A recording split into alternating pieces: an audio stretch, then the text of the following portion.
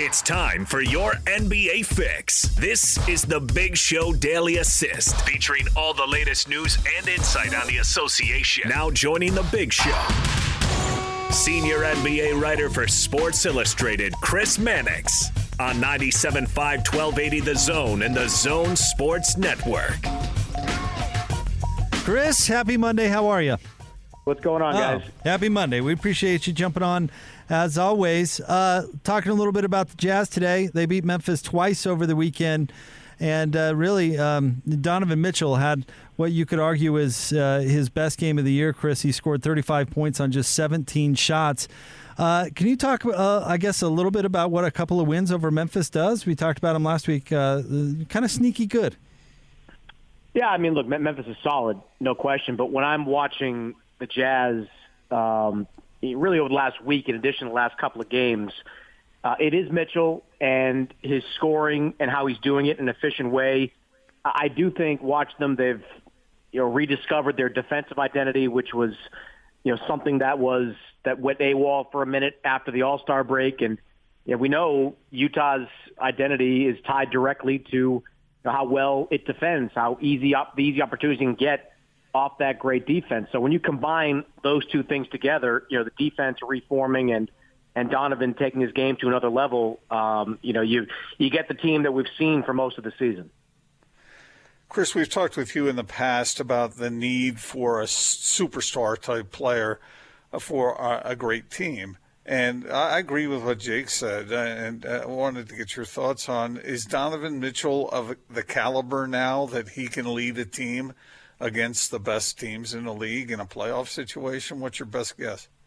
I think he is, and I think a part of that is the natural evolution of Donovan Mitchell, the player. I mean, he's still very young, just a few years into this league, so he had to grow and become the player that we're seeing right now. I think the other part of it, which is just as big, is that he is now, for the first time in his career, surrounded by championship-level teammates, from Mike Conley to Rudy Gobert to Joe Ingles, and guys that can make plays and don't put an overwhelming amount of pressure on you. I mean, look, I always laugh at people that kind of anoint Jordan as the greatest of all time. Jordan probably is the greatest of all time, but let's not forget what Jordan was in the 80s, all right, when he was bowing out in the first round or not making the playoffs. It wasn't until he got championship-level teammates that he became this playoff assassin. And look, much of that was Michael Jordan's greatness, but you can't.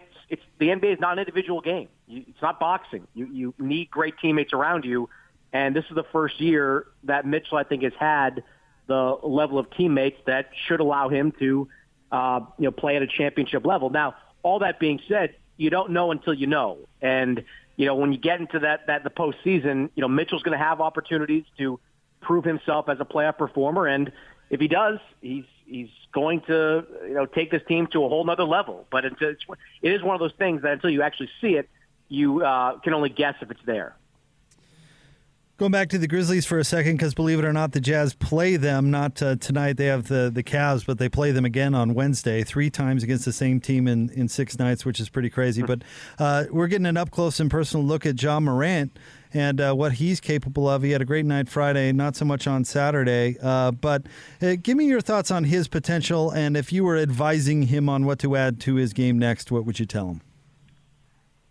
He's another one of those guys that you can just see eventually he's going to get there. I mean, you saw the way he played as a rookie, just the Russell Westbrook-like kind of explosiveness to his game. He's added some more finesse to it as of late. I think that's what's going to have to continue. I mean, one of the reasons that Westbrook, just hasn't materialized as that successful playoff performer is that he hasn't added much finesse to his game. He's still this kind of bull in a china shop, and it can be successful in a lot of ways, but it makes you a little bit predictable. I mean, for Ja Morant, it's all about becoming more and more unpredictable. Just keep refining that three-point shot. Don't be overly dependent on your athleticism, because that athleticism will eventually wane, or it's going to be something defenses can scheme against when you get into bigger situations. But he's excellent. Look, they've been doing this all season without Jaren Jackson,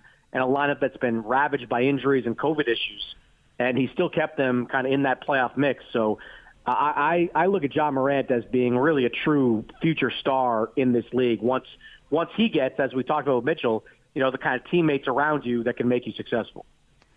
Chris, we want to ask you about some of the moves in the NBA, but before we get to that, let me ask you, getting back to the Jazz, you said you don't know until you know. A story that got a little run around these parts from the other night, Doc Rivers was asked about who the best teams in the West are. I think the Sixers were playing the Clippers or something, and he was asked about that. And he said that the Clippers and the Lakers are the best teams in the West. He said the Jazz are playing well, yeah, but, and the Suns, yeah, but. So is this just a case of until the Jazz prove it in the playoffs that they are going to be always preceded by yeah, but? Probably. And look, I think some of that is fair. Doc Rivers was playing the last time the Jazz were successful in the playoffs. I mean, you go back to the days in the 1990s, and since then they've had their moments, obviously, with the Darren Williams years and Gordon Hayward years and all that, but have not been a championship level contender. Same thing you say with the Phoenix Suns. I mean, they've been kind of a laughingstock for most of the last 5 years. It's hard for people to kind of wrap their heads around these teams that don't have a long track record of playoff success as being on the same level as some of the premier teams. I think it is a little bit funny that, maybe it's self-interest, but Doc throwing the Clippers in that mix. I mean, the Clippers have been the ultimate letdown year after year. Every time they get punched in the mouth, they fold.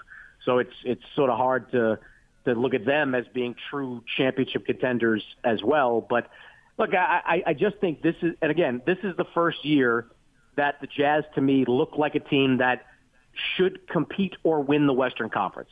If this team gets beat in the first, second round, there'll be a lot of questions that have to be answered, because I don't think that the Jazz have experienced their growing pains. They had the 7-game heartbreak in the bubble last year. They've had playoffs ups and downs in recent years. This is a year I think they need to put it all together. So if they do, which I think they're fully capable of, you're not going to hear much of that Doc Rivers type talk ever again, because once they prove it, you'll be more likely to believe what you see during the regular season.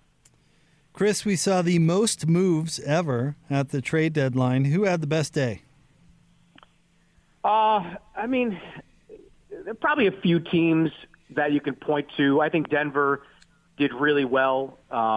You're not going to get out of the Western Conference unless you have a good defensive-minded 3-4 man, someone that can match up with LeBron and with Kawhi Leonard and Paul George and all the go down the list, even throw Devin Booker in there, I guess. But they're just those guys that play the 2, 3, 4 spots that you need a good defender. And Aaron Gordon is that guy. He's also a pretty reliable scoring option, has been the last couple of years. So I think getting Gordon, JaVale McGee, I thought was a nice addition as well. That was a good deal. I like what Chicago did. I think that the Bulls did the right thing in trying to, not get overly wrapped up in protecting their draft picks and keep the focus on winning. And Nikola Vucevic at 30 years old, along with Zach LaVine, is probably going to put them in the playoffs, and that can be a jumping off point for there. I also like what Boston did. Evan Fournier. People got on Danny Ainge for not making a deal that landed a Gordon or a Harrison Barnes or somebody on a higher level. But Evan Fournier is a 20-point-per-game scorer that the Celtics gave up nothing for. Nothing. And that's been the biggest problem in Boston in recent years, where too much talent has gone out and not enough has gone in, whether it was Al Horford leaving for nothing, Gordon Hayward leaving for nothing. You got to bring guys in without sending other stuff out. And Evan Fournier coming in is going to immediately make them better. So it was, to your point, there was a lot of activity at the trade deadline. I'm just not sure it shook up the board all that much. I still think a healthy Lakers team, the Jazz, maybe the Clippers, if we get playoff Rondo, they're still the favorites in the West. And out east, the Nets, when they get Durant back, are going to be just a scary offensive team. They didn't do anything at the trade deadline, and they still, I think, maintain their place at the top of the Eastern Conference hierarchy. Two other moves in the West, Chris, we wanted to run by. One is Norm Powell to the Portland Blazers, and then Andre Drummond with the Lakers. That seems like that's going to help that team. Yeah, on Powell to Portland, that helps them a lot. I mean, Powell has 67 playoff games on his resume. He's like, somebody else made this analogy, and I like it. Powell is what Gary Trent aspires to be, like could be in a few years. So they got it's basically like they put Gary Trent in a time machine and sped him up, sped his progress, and you got Norm Powell popping out. And so that's going to make them better. But the problem with the Blazers continues to be they don't defend anybody. And I don't know that Powell improves that at all. So you're still going into the playoffs with the mindset that you basically have to outscore everybody. And that doesn't work all that often in the postseason. So that still concerns me with Portland. I love Drummond to the Lakers. I mean, Drummond immediately becomes a starter. And I think people are going to get a look at just how good Andre Drummond is. I mean, there's been this perception, and I understand it somewhat, that Drummond was empty calories, that, he's leading the NBA with rebounds, and he's putting up these 20-20 type games, and, but he's doing it for the Pistons, and they stink, or the Cavaliers, and they stink. Well, they stink. I keep harping on teammates, but, Drummond's in Detroit, and he has 2 seasons of making the playoffs. They get beat in the first round, goes to Cleveland, which is a worse situation, and I don't know that you can just assume a guy is not a winner because he's been in bad situations. He's going to be in Los Angeles, and he's not going to have to do much. He just has to rebound, roll to the basket, get easy buckets. He's going to average 12 and 12 easily, I think, in these games. He's going to be a much better version, I think, of Dwight Howard. And I really think the perception, if he's successful, and I think he will be, the perception of Andre Drummond league-wide is going to change based on these next 3 months. Chris, you mentioned the Celtics. I want to ask you about them because they remain kind of one of the NBA's mysteries to me at 500 and sitting at 7th in the East. I certainly expected them to have a better record anyway at this point. Where do you expect them to finish? Are they going to go on a run? I think they'll play better with Fournier. I just think having another scoring option there is going to be huge. It just takes a lot of pressure off Tatum and Brown. Kemba's been so unreliable because of injuries that having a guy that just is pretty consistent, when it comes to scoring, that's going to be a pretty valuable addition. But they've got a ceiling. They're not a top-tier team in the Eastern Conference. The tiers are pretty clear. I mean, you've got, Philadelphia, Brooklyn, Milwaukee. You can probably add Miami to that first tier because of the moves they made. And everybody else is kind of on the second tier. So if the Celtics, maybe they get a favorable first-round matchup, they can win that. But I don't see it. I don't see them getting anywhere near beyond the second round this year. They've got some decisions to make this summer. They've got to figure out that roster. There's been too much of a talent drain there over the last few years that as good as Tatum and Brown are, you need to do better. And they haven't hit on these draft picks. I mean, Romeo Langford's been MIA. Aaron Nesmith, their other lottery pick looks okay at times. Maybe he'll develop. Peyton Pritchard's been pretty good, but he's probably got a ceiling. They haven't been able to supplement that roster with talented guys, while they've been losing veterans. And I don't know what the solution is. They're just kind of between a rock and a hard place right now going into the offseason. Coming back to the West, Chris, I wanted to ask you about the Suns because you mentioned them earlier when we were talking about rising teams like the Jazz. But is this a team to be feared in the playoffs? Do you think they could knock off some of the the more expectant contenders? They can, but that's also a team that I think still needs to take its lumps. Most of those guys have not been in the playoffs.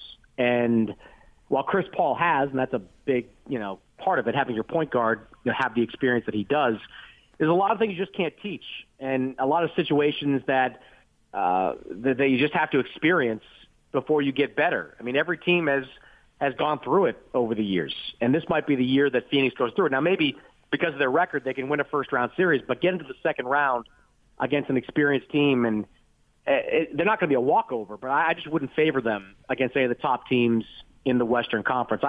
I love what they've done. I mean, DeAndre Ayton, to me, is one of the most underappreciated players in the league because of the commitment he's made to the defensive end that's kept Phoenix, I believe, still right around that top 10 in the league defensively. Booker and Chris Paul have clicked like we thought they would. They've got a bunch of other guys there that have played at a pretty high level. So I think they're on their way, but just a team's first trip to the playoffs, and that's really what this would be for the Suns, for most of them. There's generally very few Cinderella stories that are there where there's all this success the first time around. And I think Phoenix, after they get tested this year, will be a team to be feared years to come. Chris, I want to ask you about the Orlando Magic, but let me kind of tell you where my question is coming from. They obviously are in asset accumulation mode, and breaking it down a little bit. We had Coach Gordy Chiesa on with us earlier in the show, and he was a longtime Jazz assistant coach. He's an old school guy. He was a consultant actually for the Magic 5 or 6 years ago. And Gordon asked him if he liked what the Magic did, and Coach pushed back a little bit, saying it kind of wasn't fair to the players that were there. And he talked about, quick rebuilds or rebuilds on the fly. And I guess my question is, what do you think about teams that go for the big rebuild, bottom out and acquire all those assets to rebuild? Or what do you think about the concept of rebuilding on the fly? Well, it's proven that both methods work to a degree. Philadelphia had one of the most historic tank jobs for several years, and while they were vilified for it, they did walk away with Joel Embiid and Ben Simmons at, two franchise cornerstones that have made them, the contender that they are, likely for years to come. On the flip side of it, you've got, the Miami Heat, which have consistently said, we're not losing, we're not tanking ever, and what we're going to do is build a winning culture here and hit on these draft picks, undrafted free agents. I mean, they hit on Tyler Hero, a mid-first round pick. They hit on Duncan Robinson. They hit on Bam Adebayo. These were not top 10 picks, blue chip guys. They just identified them and drafted them. And that's really the secret to success if you're going to take that approach. Orlando is clearly just, going the Philadelphia route here. And I don't give the Magic a ton of praise for that. I mean, they just did the easiest part, right? You trade away your best players. You get draft picks in return. You can wave these shiny objects around. But you look at that Magic roster, and they're now rebuilding it around Markelle Fultz and Jonathan Isaac. And nobody in this league is going to tell you that Markelle Fultz and Jonathan Isaac are top 20 at their respective positions. So you're building around like two guys that are just a tick above role players at this point. All you can do is say that, they better get a Cade Cunningham or somebody else that is highly touted in the draft. And then as they move forward, they better hit on all these picks. The pressure's now on Jeff Weltman, the top executive, John Hammond, the GM. This is where it is. I mean, you guys know this in Utah. Like the Jazz have been built on, mid-level to end of the first round draft picks. And if you hit on them, great. You've turned things around. You are an expert at building a team. If you miss, you look like an idiot. And at least if you look like an idiot, if you're Miami, you're a team that's fighting to make the playoffs and building a winning culture. Orlando can look terrible and be really bad in the process. Chris, wanted to ask you about the NBA's plan this year. A little different for playoff qualification. There's a play-in situation. The seventh place team and the eighth place team, they play, and then the loser of that game plays the winner of the ninth place team and the 10th place team in order to see who would get that eighth spot. What do you make of that? What do you think?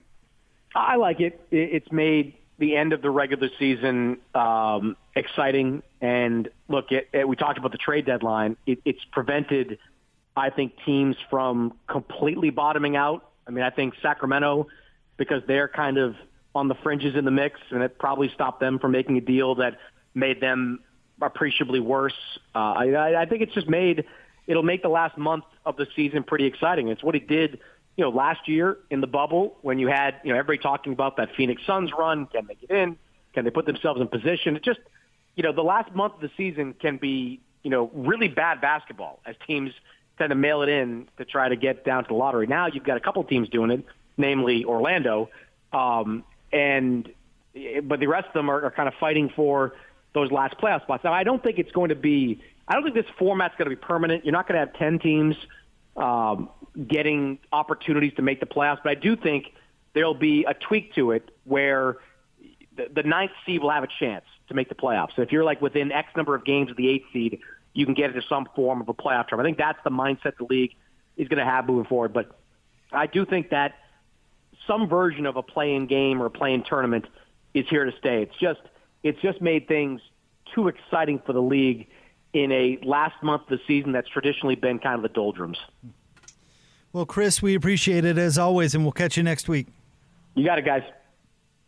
Chris Mannix, senior NBA writer for Sports Illustrated. I wonder about that, if they're going to keep some of these tweaks, Gordon. And Initially, my reaction is, no, let's not do that. It feels kind of, I don't know. I certainly don't like it in baseball. Let me put it that way. But if you can find a way to make the last month of the season a little bit more entertaining, I mean, I'm certainly for ideas about that. Well, if the Jazz continue to hold on to that number one spot in the West, it'll be interesting to see who they end up playing. You know?